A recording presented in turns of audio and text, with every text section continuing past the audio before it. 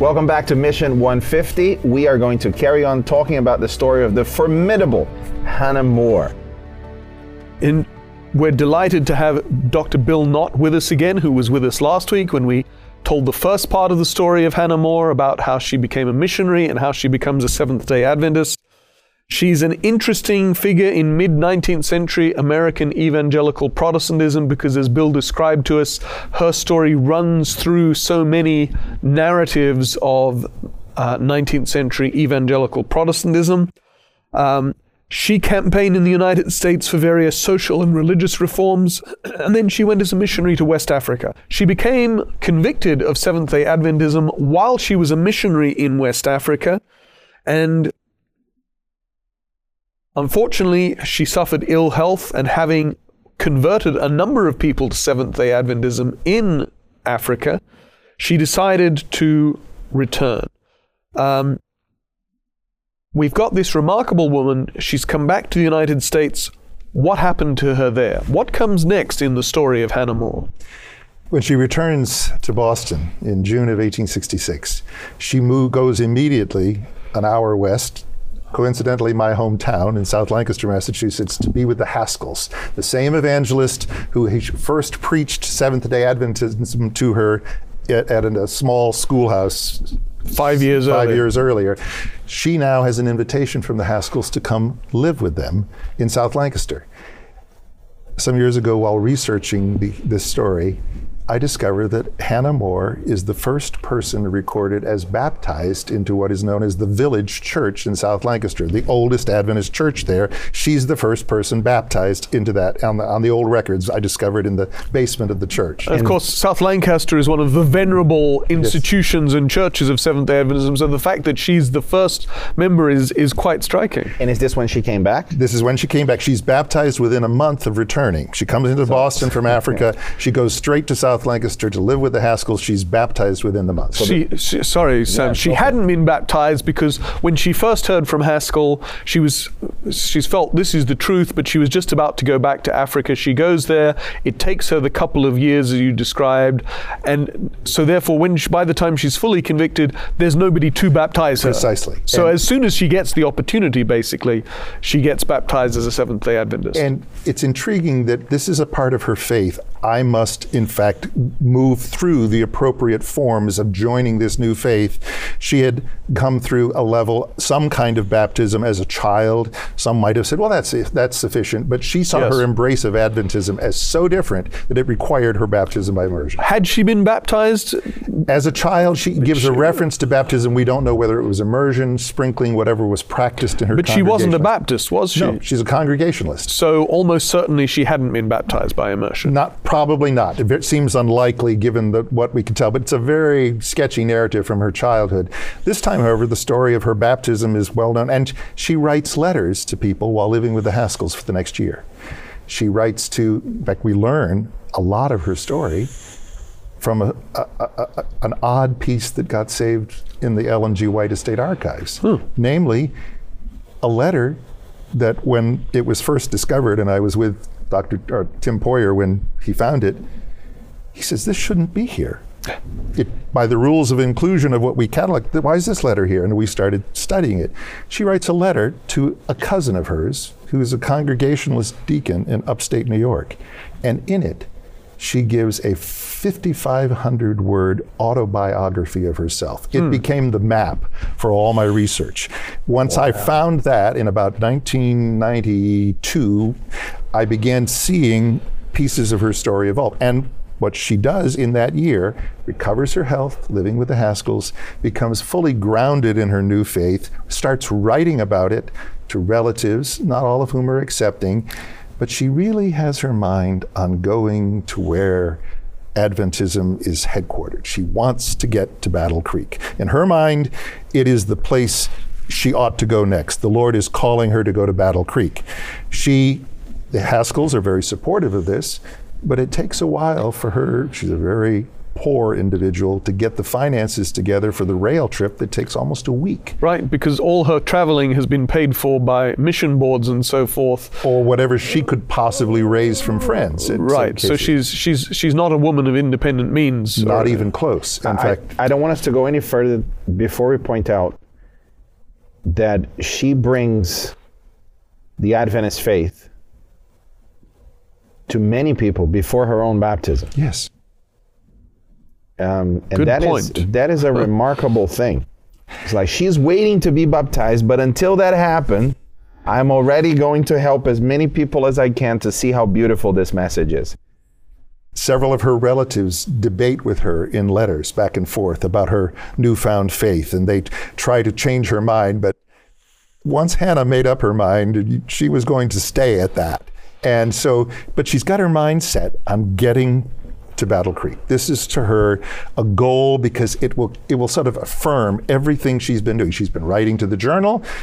Her story is known there. It's the largest collection of Seventh-day Adventists anywhere at this point. And she sees herself as joining that community.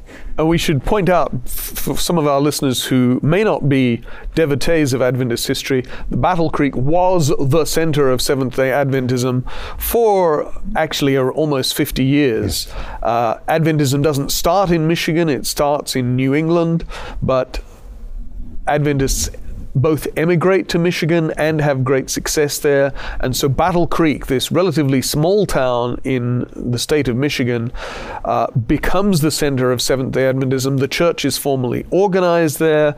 By 1866, there's quite it would be the largest single population center of Seventh-day Adventism. So that's why it's in her mind. How many? Just let's have an idea of scale. Are we talking about tens of thousands? No, we're talking about maybe 1,500.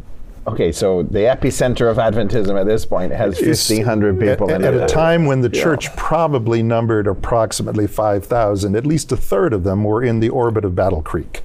And they had already that same summer launched the Western Health Reform Institute, the precursor of John Harvey Kellogg's Battle Creek Sanitarium. The first Adventist institution. And Hannah is arriving there in the summer of 1867. So she makes it there. She gets there on this 1-week rail trip across the country. But before we get to that, what do we know about what Ellen White knew? Ellen White, of course, the Adventist prophet.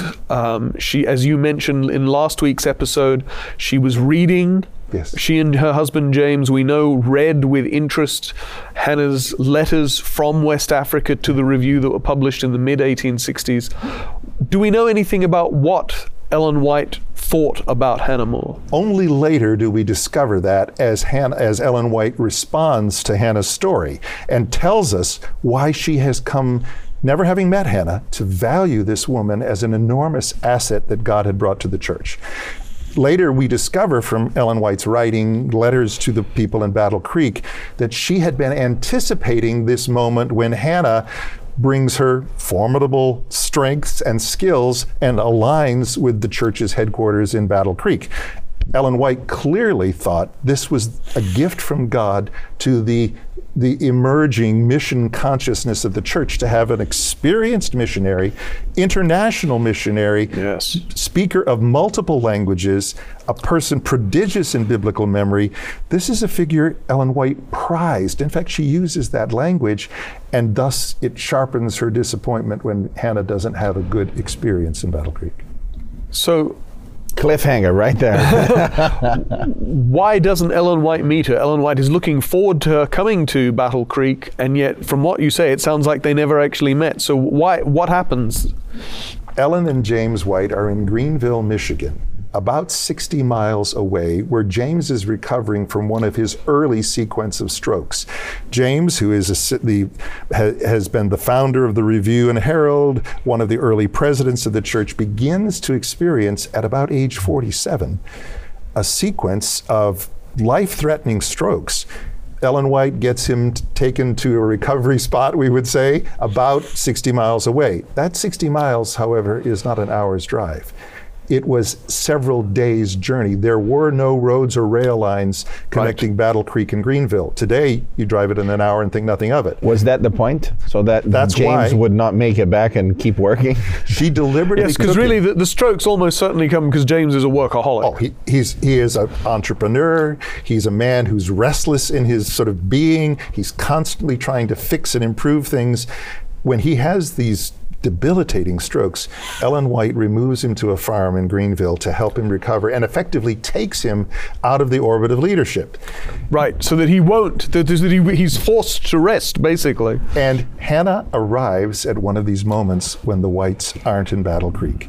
And this is where, if you saw the story as a tragedy, this is where it begins to turn and go to negative, because the resident leadership in Battle Creek, men we know well, Uriah Smith, resident editor of the Review, John Loughborough, leader of their emerging ministries area, they all meet Hannah when she arrives. Oh, this person who's been writing to us from Africa. So what are you doing? And she says, well, I've come to Battle Creek and I hope to find a job teaching here. I'd like to live here. So Hannah, as we heard in last week's episode, had been a teacher for many years. Some 30 years. So she's expecting or hoping that she can teach Seventh-day Adventist children. Well, in fact, at knowing how fragile the emerging public school system of the time was, it wasn't at all unlikely to go to community, announce that you were a teacher, and get up a school. People would say, experienced teacher, our kids need education. So it was a pretty reasonable assumption that she could find employment in her known profession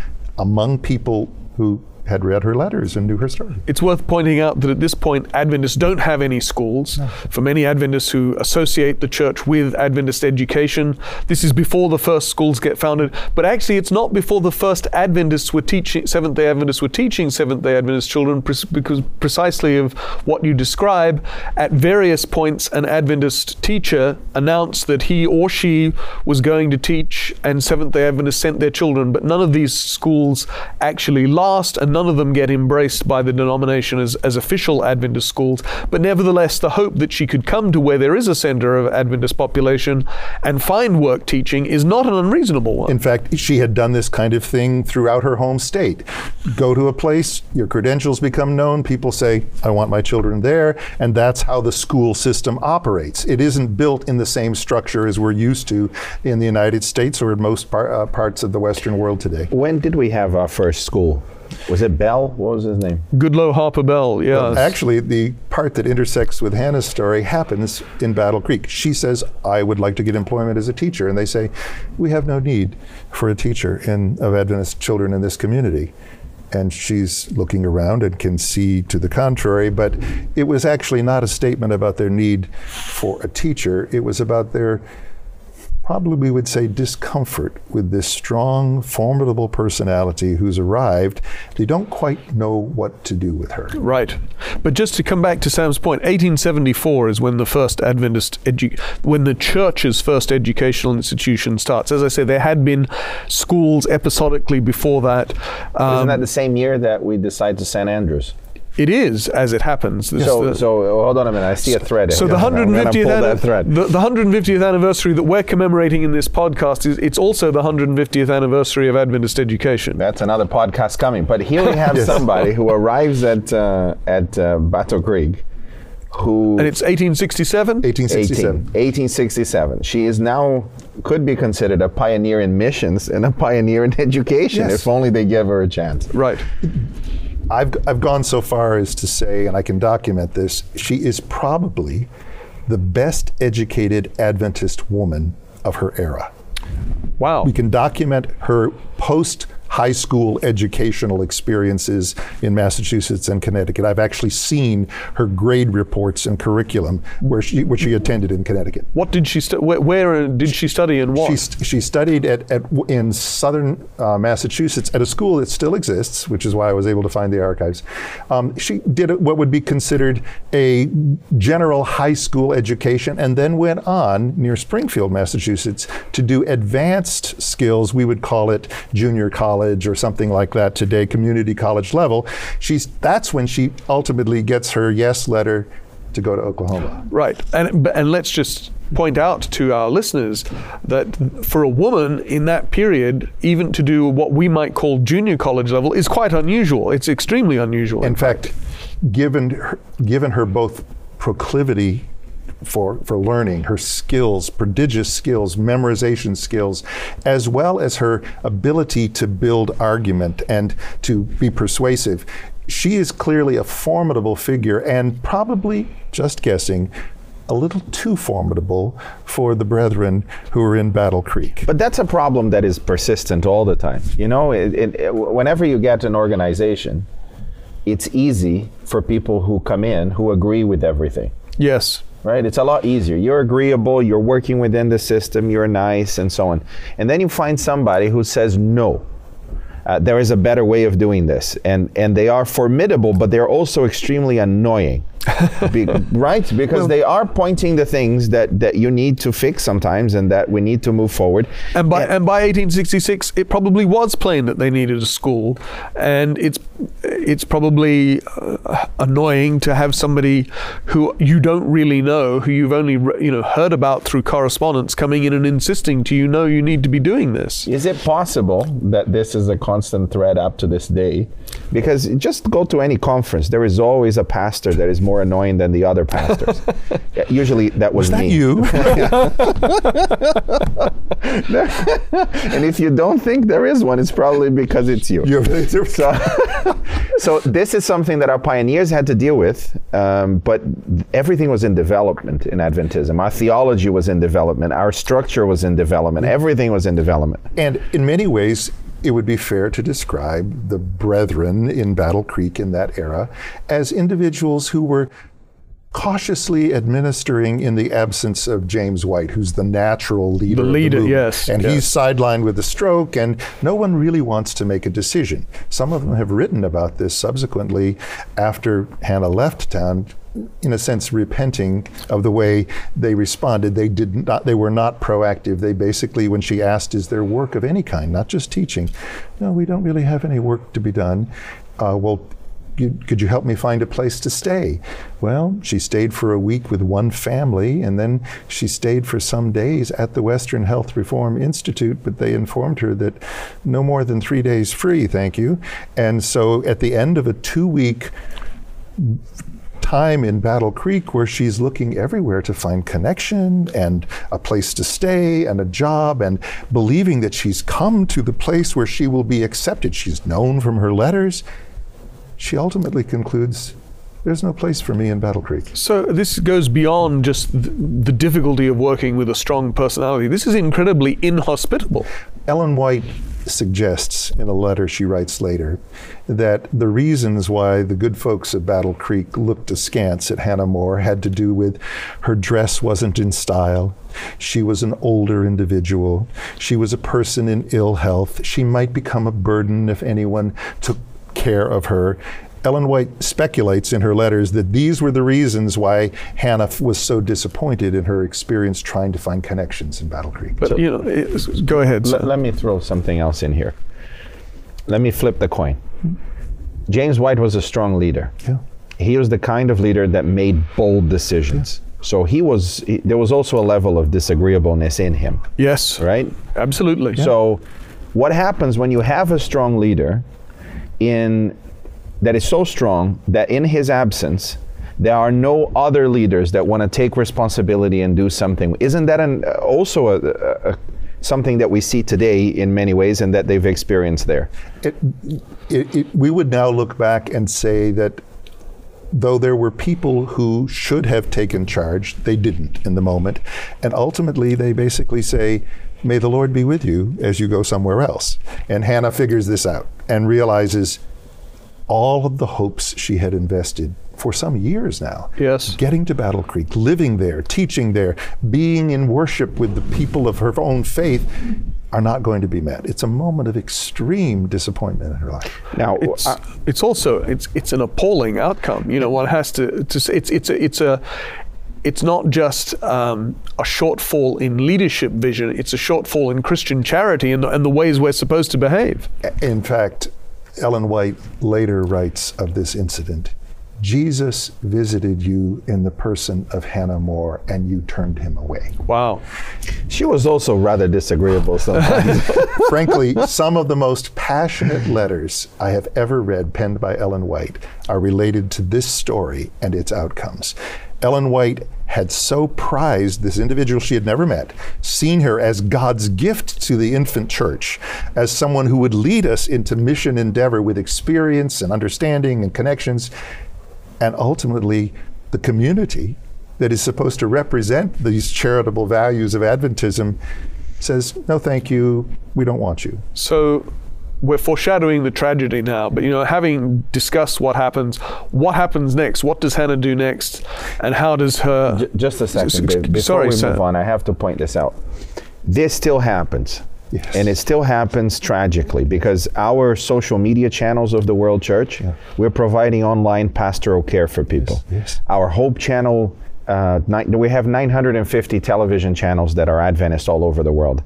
We present Adventism in its best light possible. The radio stations everywhere. But then we invite them to visit our Adventist churches. And I could publish volumes of people that went to our Adventist churches hoping to have the same relationship they've had online. We care for them. We prayed for them. Yeah. We've been part of their lives for months. And now they come to an Adventist church and no one talks to them.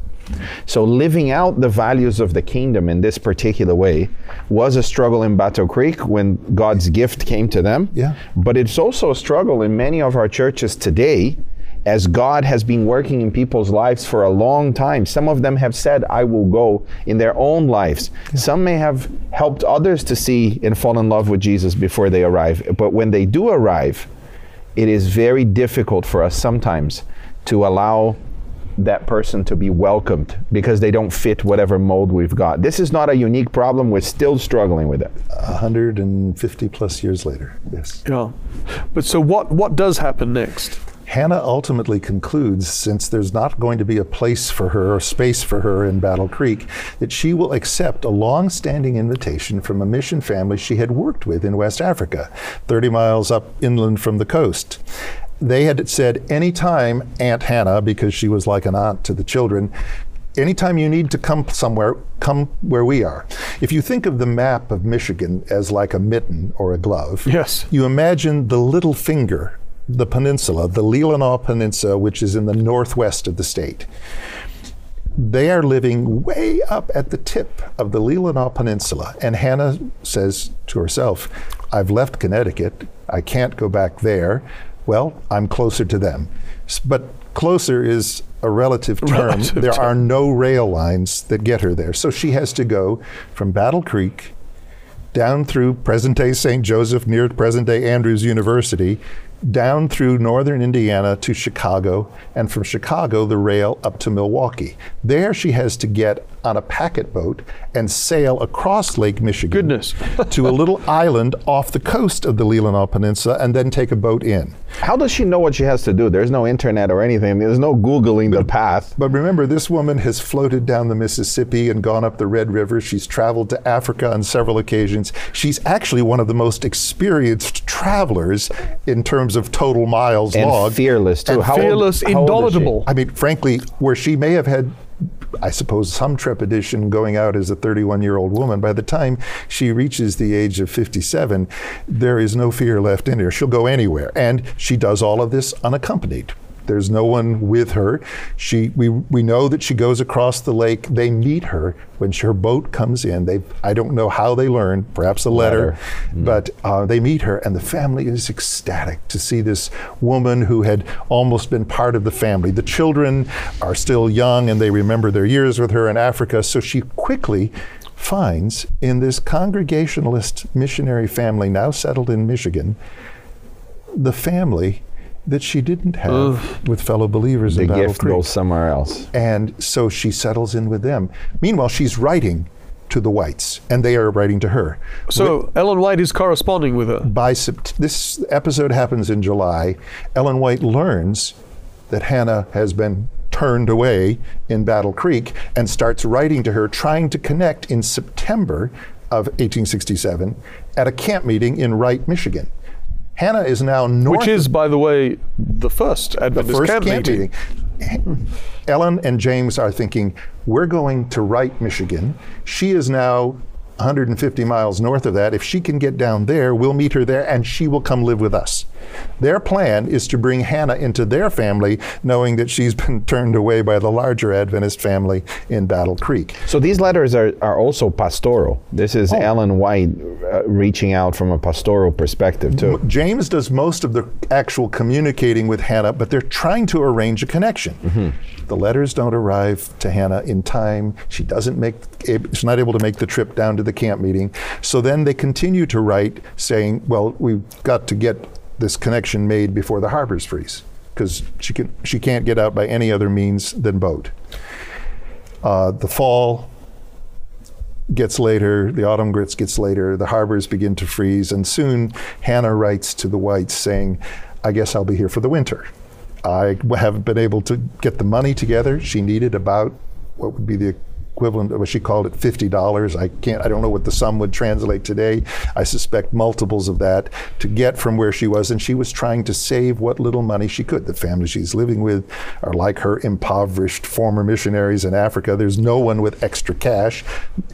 The preacher, the former missionary who had worked with her, so respected her skills, he says, now Hannah, you know I am a circuit rider preacher and I have multiple churches I serve here in this peninsula. I'd like you to preach for me on some Sunday mornings, but you can't talk about that Sabbath of yours. Hannah writes that she agreed she would not use any time in the pulpit to talk about the Sabbath. But she writes to the Whites, but I have convinced his wife to keep the Sabbath. And she is celebrating this small victory. Right. But again, she's in a loving home, people caring for her. The winter, despite that, the story doesn't have a happy ending. Oh no. In fact, if you have ever been, as I have been, to northern Michigan in January and February and the Leelanau Peninsula, I remember keenly the morning that was 27 below Fahrenheit and my car would barely start. It's a severe place to be in the winter, and you need all of the heat you can get and the good fortune you can get to get through a winter. By late winter, Hannah is writing letters to the Whites. She says, the place I'm living, they're so lovely and so kind, but I don't want to complain, but I'm living in an attic room through which passes the stovepipe for the stove, and smoke is leaking out, and she's beginning to cough a great deal and have lung irritation. She feels she's growing sicker, doesn't want to complain, they've been hospitable, doesn't know what to do, but she's beginning to feel that she might not survive the winter. It's growing that serious. By late February, she probably, we would guess from reading the medical records of her death ultimately, probably has what we would call congestive heart failure, fluid backing up, and ultimately dies in a little dispensary in that town. The home the family lived in is still there. I've been in it. I have seen the room. Very likely that was Hannah's there. It's one of the oldest homes in the community and still identified as having been this pastor's home. The story there takes additional strange turns. Ellen White doesn't hear of her death for some weeks. She's still hoping that when spring comes, they will connect again and Hannah will come to live with them and go back to Battle Creek. When Ellen White becomes aware that Hannah has died, she writes a blistering letter, the second of such she's written to the church in Battle Creek. First time when she knew they turned Hannah away, and secondly, when Hannah dies, she descends with all of her prophetic force on the church for its grievous sin. This is where the line, Jesus visited you in the person of Hannah More and you turned him away. She is furious that this amazing woman, this prodigy whom God has brought to the church, is now gone. Well, the pastor, who knows of Hannah's connections to Adventists, sends a letter to the Review and Herald saying, Sister Hannah More, whom you know, former missionary of Africa, has died. We have temporarily interred her in a plot in a cemetery near Carp Lake. And we are sure that her friends will want to come and disinter her and bring her and bury her in Battle Creek, which never happened. Wow. That is the last time any Adventist saw Hannah More's grave. Well, My wife and I were the first ones to discover her gravestone in 1988 on that terribly cold day in Michigan, having matched up the preacher's description of where the cemetery was to a new map. We were walking across the snow, and I hear my wife sing out, "Bill, here it is." And this woman, who's now become very large in my imagination, we find her headstone and discover that they've interred her in a family plot, not the missionary family's plot, another plot. A deacon in his church has said, well, put her here now. Right. As a temporary. Temporary, because they were so sure the Adventist Friends were going to rebury her in Battle Creek. To this day, Hannah, the woman who never married, the formidable figure, separates a husband and a wife in the family plot. One of the it's a metaphor. and over the years, as I gave the location to various Adventist historians, and others have now got it with GPS markers, and people can find it much more easily than we did, and her story has become known. People now go to those letters that appear in second volume of Testimonies.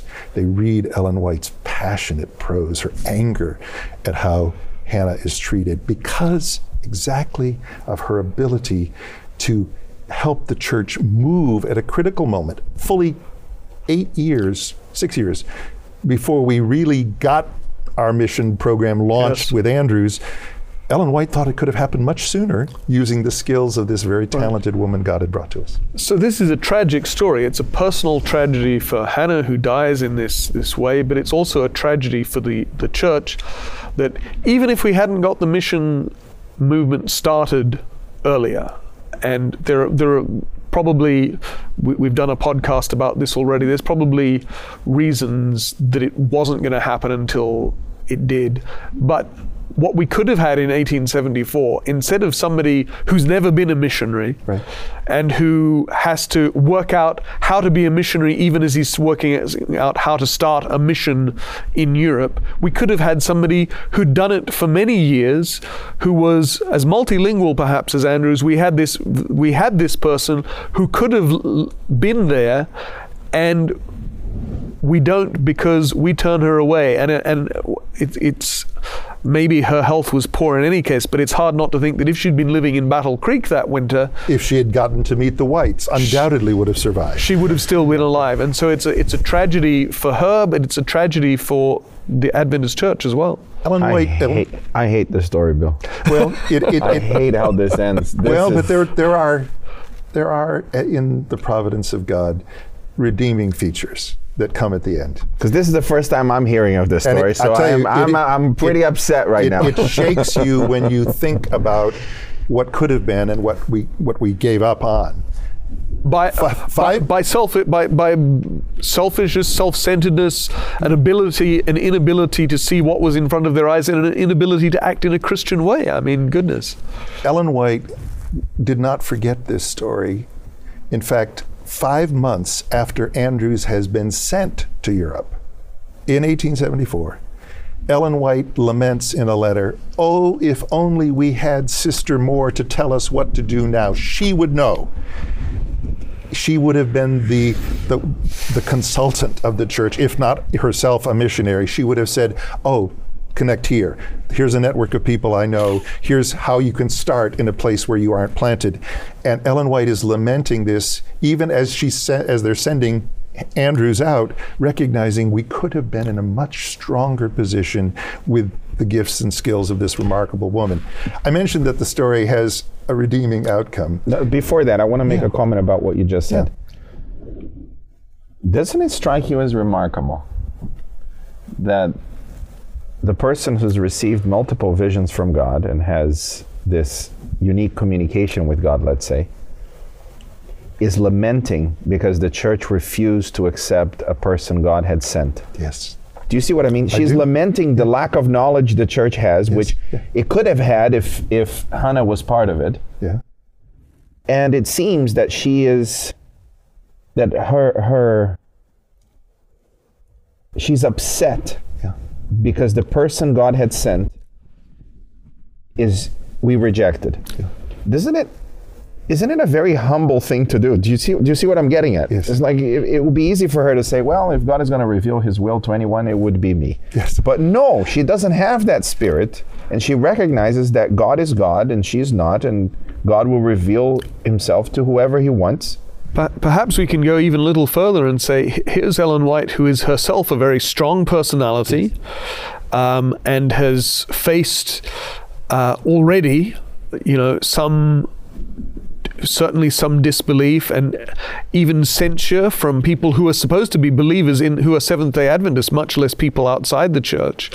And I think surely she must have a degree of sympathy for this woman who is also a strong person and is a woman. Mm-hmm. A woman working in a man's world who dares to have strong opinions. Well, there must be a degree of feeling that they are sisters in a sense, more than being sisters in Christ. I'm glad you mentioned that, because there is a letter written by Hannah about her sense of call, not just to mission, but to preaching.